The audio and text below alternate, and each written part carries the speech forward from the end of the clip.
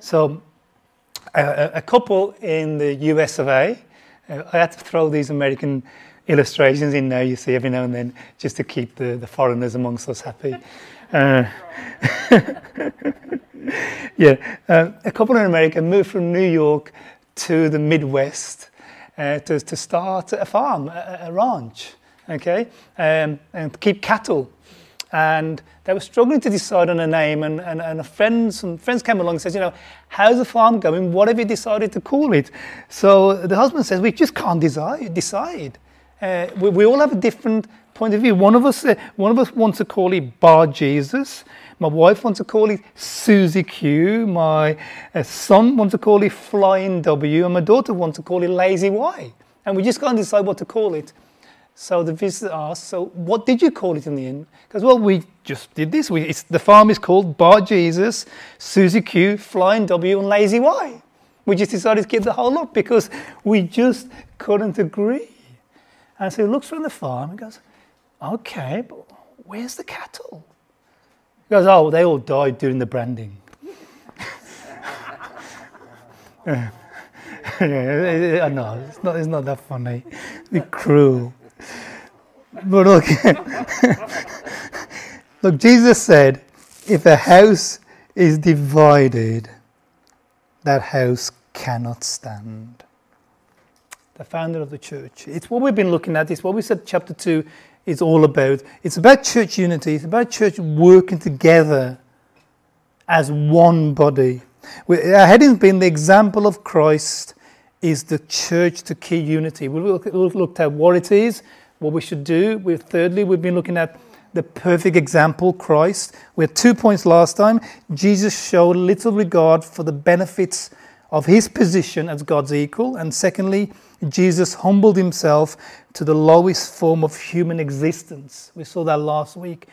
Today, we've got 2 further points, and we will finish section up to 11 today. So firstly, of 2 headings, Jesus obeyed God's will at the highest personal cost. Jesus obeyed God's will at the highest personal cost. Verse 8, and being found in appearance as a man, he humbled himself and became obedient to death, even the death on a cross. First thing, and we touched on it last week, Jesus' humility ultimately is the cross, but that humility began at the incarnation. Look, I know, you look across, you may look at me and think, what a perfect specimen of humanity. I get that. It wasn't even funny, Nikki. Okay, I get that, but we have to appreciate we're not the pinnacle of God's creation. We were designed to be, but we're fallen creatures. For Jesus to become one of us, even a perfect specimen of a human, and in fact he wasn't probably, he says there was nothing about him that was attractive. I don't think Jesus stood out in any way. So he became the most humble of creatures, and perhaps one of the humblest. He took on the role of a humble carpenter. Yeah, just in case you didn't know, mate, that's a really humble role. He became a human itself. It's itself humiliating. Remember, we're dealing with God. Someone who's ontologically God, one in substance and essence. Someone who's functionally God. What do I mean by that? Someone who's functionally God. What would that mean? Someone who is functionally God. When he says he's ontologically God, he's one with him in essence. He's functionally God. Who said that? He makes and sustains. Yeah, he does function. He does everything that God does. Every function that God performs, Jesus functions. He's functionally God. He's all of that, right? And he becomes man. We have to appreciate that's not like just one level down, is it? God to man, that's probably just like one. No, it's not one step. It's not 10 step. It's a step down of mammoth proportions. For God, his omniscience and his omnipresence and his in I can't think of the third one. It'll come to me in a bit. Okay, his omnipotence. Okay, right. To put all that into a man is huge condescension. He did that. I remember once when I was a teenager, so a couple of years ago, when I was a teenager, I was out in the local town of West Bromwich in the West Midlands, near Birmingham in the UK, not Alabama, okay, the UK, right? And I was just 16, and I just got converted, and all about telling people about Jesus. And there was this Muslim lady with the full, attire on, and so here's me, not a lot's probably changed. Okay, I thought, I'll get her, and I'll go and witness to her. That looks like a good opportunity. So here's me telling this lady all about how Jesus is God's son. And I got to this part and it says, he's God and he's become man. And I absolutely insulted her at that time. And she was indignified and said, God would never humiliate himself like that. She got it. She grasped the essence of the incarnation. Do you see it? God, but the difference being God did humiliate himself like that. He became one of us. One of us. And look, we're not that special. Look, I'm sorry, this isn't a church like Ben says, the prosperity stuff. You get some encouragement, okay, but not a lot, okay? He became one of us. Humiliated himself. So we have to appreciate that Jesus has already, by becoming man, has undergone a mammoth humiliation. But this is where it gets beyond anything comprehensible. He goes beyond being a mere human to suffering death. And not just mere death. Look, there are many ways to die, aren't there? And some more palatable, it would seem, than others. But we're told here, he humiliated himself in the worst possible form of death ever invented. It's true that people, it perhaps still goes on today, invent ways of eliminating life. This was, they say, the worst invention ever made. And we're told that he humbled himself, yes, as a man, but beyond that, he humbled himself even further than being a man and became obedient to death. And here's a bit, even the humiliating and barbaric, agonizing death of a cross. There is no greater act of love in all of human history. There isn't. There's no act of love that we could ever perform that can come anywhere near that. It's the greatest act of love that the world has ever witnessed. He did it for us. He did the cross for us to rescue us, to pay for our sins, to reconcile us to God, to secure our future in heaven. It was all about us. It is the greatest act, the most incomprehensible act of love the world has ever seen. And it was to win us, to woo us to him. If for nothing else, Christian, walk with him because of the cross. Worship him because of the cross. Because of the cross. Here's what Paul uses it. His purpose here is not soteriology. Here's some theological terms are worth us knowing. Soteriology is the study of salvation. So normally when we talk about the cross, you're normally referring to soteriology. Paul isn't using it for that purpose. He's not so much interested here in how the cross saves us. It's more ecclesiology. Okay, that's another theological term. Means it's to do with the church, how the church functions. Paul is more interested in ecclesiology, the nature and function of the church. He's interested in how the church functions, how it exists, how it survives, what it should look like. And what he's interested in chapter 2 in his ecclesiology is the unity of the church of Jesus Christ. Remember we said it's a divided church, Philippi.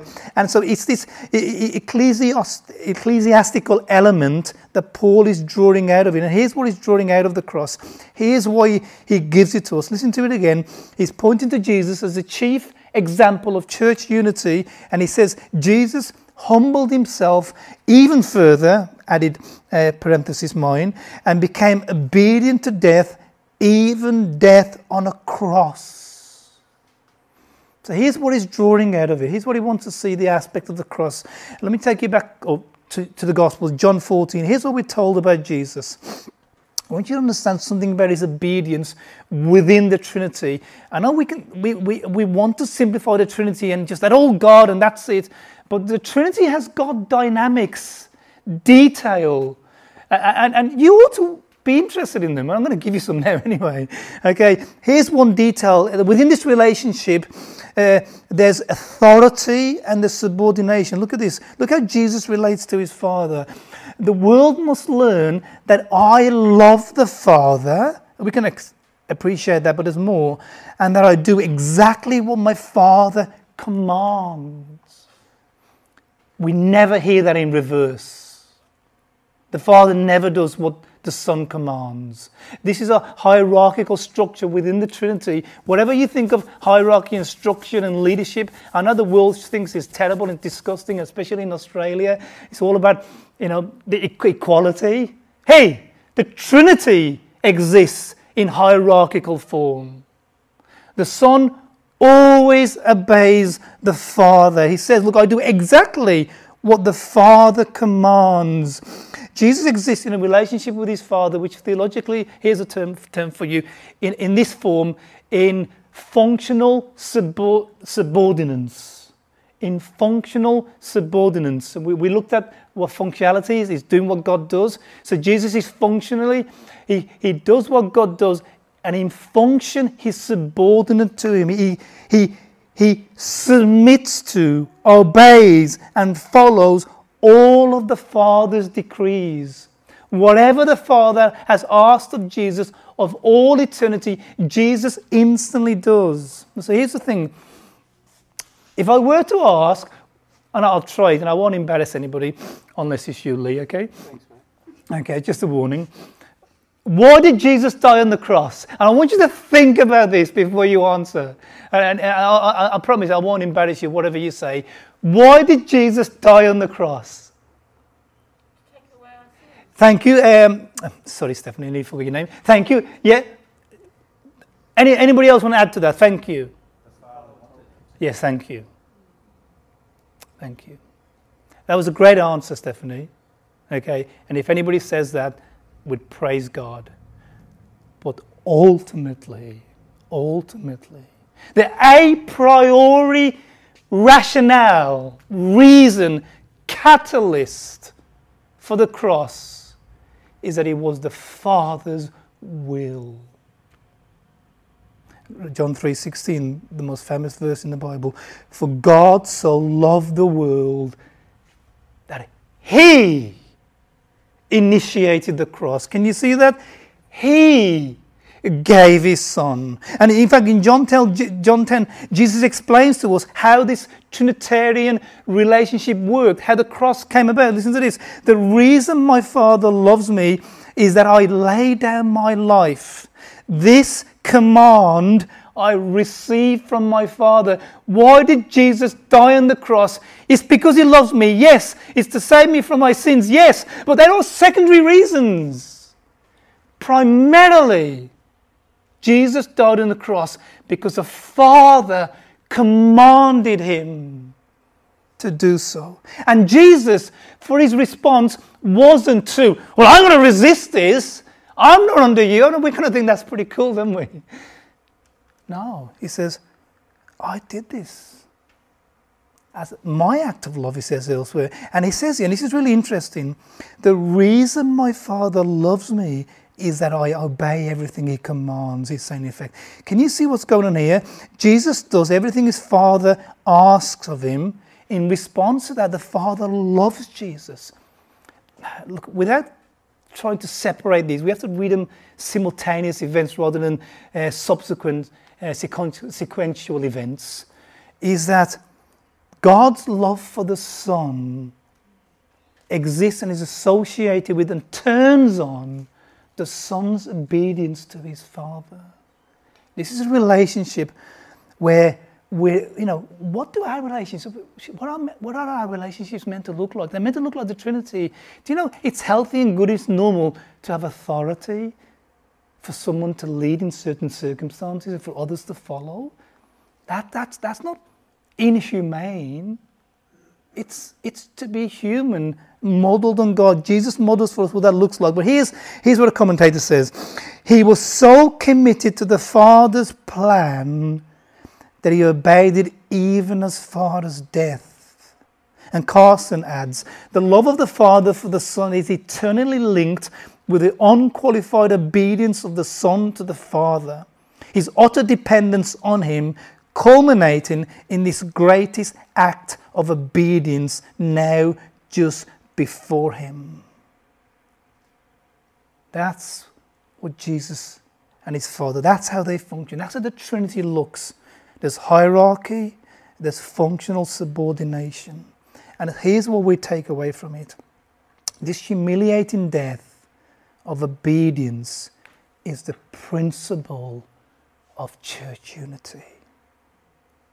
It's how church unity works. That's what Paul wants us to see in the cross. Not so much soteriology as ecclesiology. He wants us to look at it and how we function. Look, this is a regular pastime of mine, play parks. I think it's the next slide, please.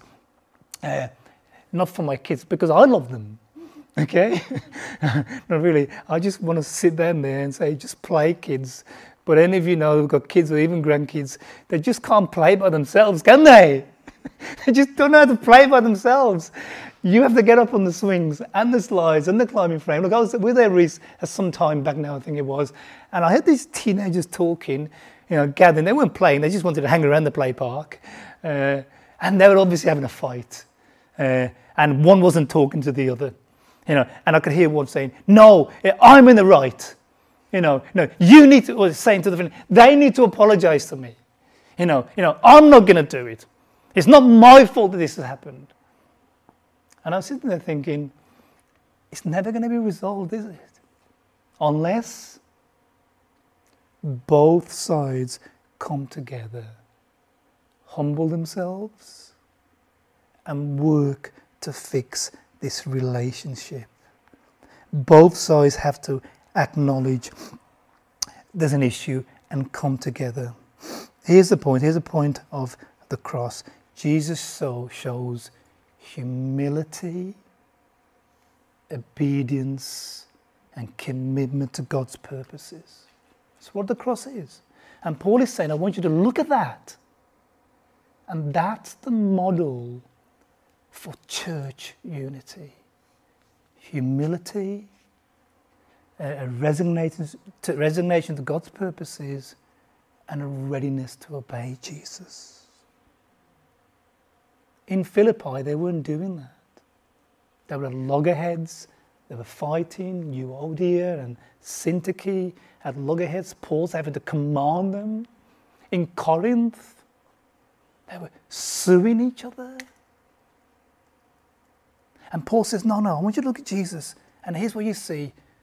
The ultimate example of humility, giving up all our rights, commitment to God's purposes, and obedience to his word.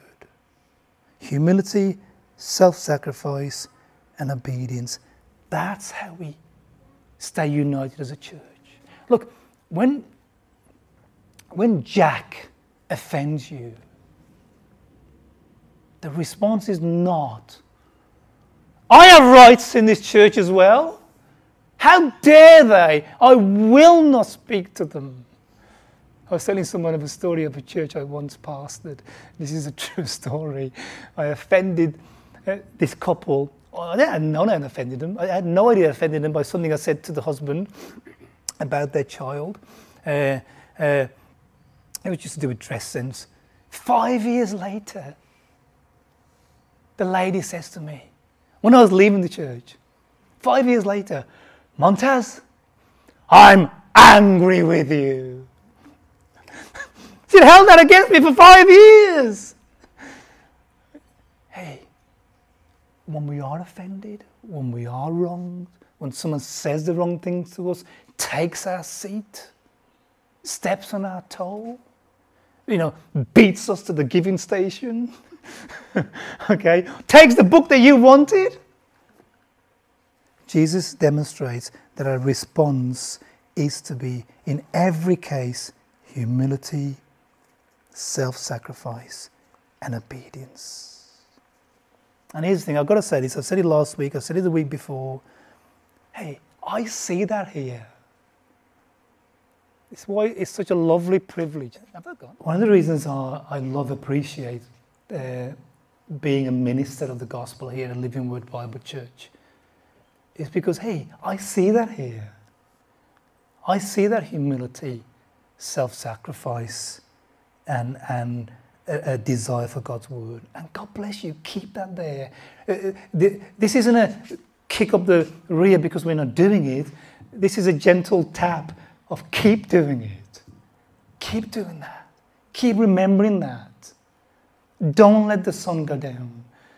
If someone does take your seat, let them keep it. If someone does offend you, here's the thing. Don't wait for a sorry.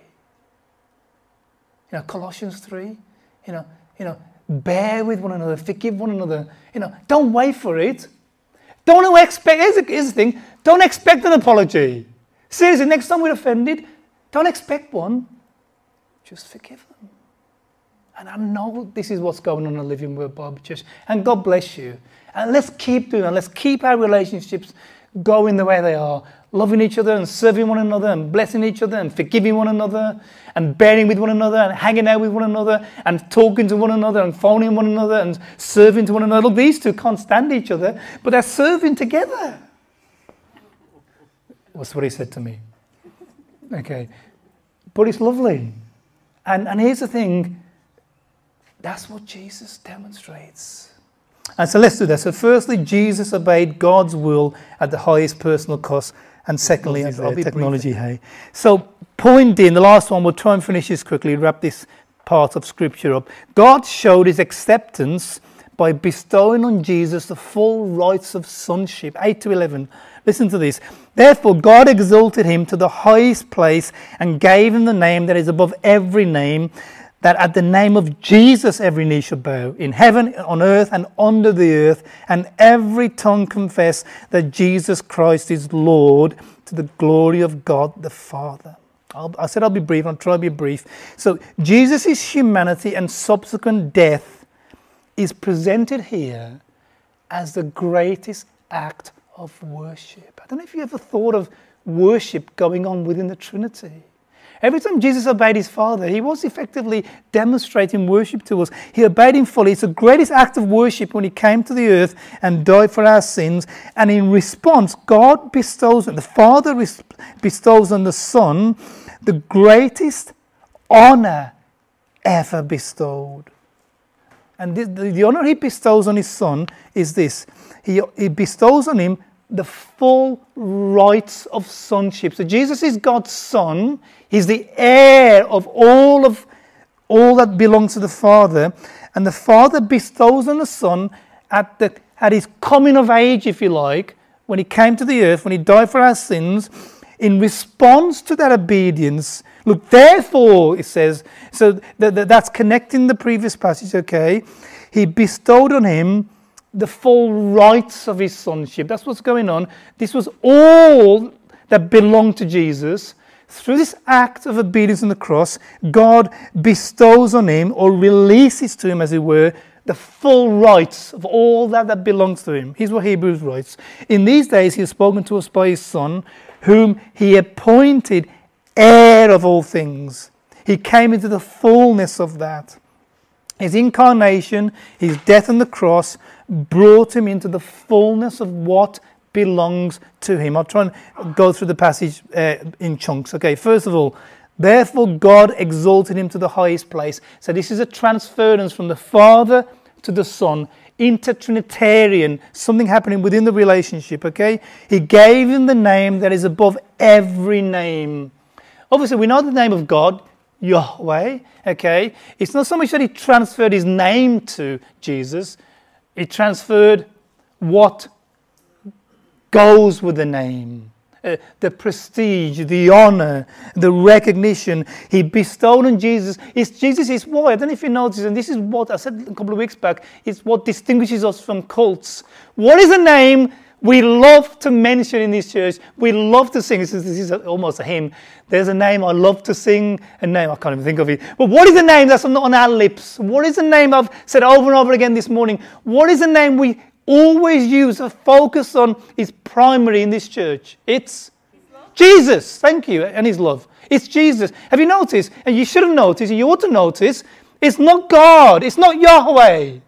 Or even Jehovah, a translation of that. It's not. Have you noticed we don't do that? And that's something I communicated to other friends. I think we do a Sunday school here, Junior Church. Our focus in this church is Jesus. Because God has appointed him. God has presented him, has given us him. He said himself, he who does not honor the Son does not honor the Father. You have no access to God the Father. Let me put this straight. If we don't know this, God is big. He's too big for us. We have no access to him. There's no way you can get near him. He is a terrifying, awesome, holy, inapproachable, inaccessible being. He really is. I'm telling you what Scripture says, friends. The only way you have any access to him is through Jesus Christ. It's why he's the pinnacle of our worship. He connects us to God. He pleads for us on behalf, pleads to God on behalf of us, for us. He reconciles us. He dies for our sins. He connects us to God. It's his name that is above every name. When at the end, I'm going to get to it in a minute, every knee will bow. They will bow to who? Jesus. If you ever remember one name, one word, don't you ever forget the name of Jesus. It is the sweetest name on earth. It's the name above every other name. It's the only name you need to remember. Jesus. Jesus. Jesus. Jesus. When you stand before God, and if there is such a place when we stand, and if he asks this ridiculous question, it's not true, really easy, but if he asks, why should I let you into my kingdom? The only name, the only word, the only sentence you have to put together is Jesus. Jesus. It's the name above every name. And he said the name of Jesus, we've already touched on this, haven't we? He said the name of Jesus, that every knee will bow in heaven and on earth and under the earth. You know, the hardest thing to accept as Christians, isn't it, that men and women mock us, but worse, they mock our Jesus. Despise the thought of him, the teaching of him, the mention of his name. And they seem to get away with murder, don't they? You know, the way they mock Jesus. And here's what Scripture says, friends. Here's what Scripture says. There's coming a time, Paul reminds the church of Philippi, when every knee will bow before Jesus. Every knee. That's the name that God has put forward. That's the person. Every person. There will not be a soul in our world, dead or alive, who will not finally bow before Jesus. Not only bow, but every tongue confess that he is the Messiah, the Lord. He is one with God. That's all that term means, Jesus Christ the Lord. He is one with God. There will not be a soul who won't finally bow and acknowledge Jesus. Like the words of Thomas, my Lord and my God. What is the first step of Christianity? What's the a priori step in my coming to faith is when I bow before Jesus and declare him to be my Lord and my God. That's the quintessential mark of faith. Matthias explains what will happen at the end of the time. He says, a confession will be made for the first time in response to the visible manifestation of his glory. Will not be a saving confession. Here's what we have to understand, and this is why we do church. When every tongue confesses Jesus as Lord, it will not be a saving confession, but a grudging acknowledgement rested by overmastering divine power. It won't be voluntary. God will demand it from people. It will be almost an involuntary response to the awe of Jesus. When every tongue, he says, but a grudging acknowledgement rested by overmastering divine power from lips as unbelieving as they were through their whole earthly experience. There will be no conversion on that day. We don't wait to tell our loved ones about Jesus, our neighbours about Jesus, our community about Jesus until the end, because on that day there will be no saving confessions of Jesus. It will be too late, because this will be a divinely brought out, insistent, commanded confession. There will be no salvation. All will submit, all will confess, but not all will be saved. Hey, I must confess, I must bow and confess Jesus as Lord today. Now, my neighbour, my friend, my family, I don't have any colleagues, do I? Yeah, at least. Whoever they are. And the same for all of us. There is an urgency to gospel work. Because when Jesus returns, there will be no saving confessions of his name. And lastly, all of this is for the glory of God the Father. It's important to understand that. This glorifies God. What makes God happy? You know what glorifies him? What gives God the greatest joy? When is God worshipped in the highest way? When his Son is recognized and worshipped. You don't make God jealous. You know, by using Jesus' name too much and not mentioning his name, we don't make him jealous. We glorify him. He gets up on that. It's what makes him happy. And the last thing, I need to close, the last thing I want to say to you, the carrot. There's a carrot. I love carrots. I don't know if you like carrots. I love carrots. Me and the kids, we tried to plant some carrots yesterday. We bought some seeds, go into the garden, dug a couple of holes, and I thought I'd better read the instructions. And it says on the back, you probably know better than me, to be planted in autumn/winter. So we better keep those, okay? There's a carrot here. There's a carrot. The reason he's illustrating what church unity looks like, he says Jesus, he shows us Jesus, he shows us his obedience, but what does he show us about Jesus at the end? That you can leave it up there, thanks.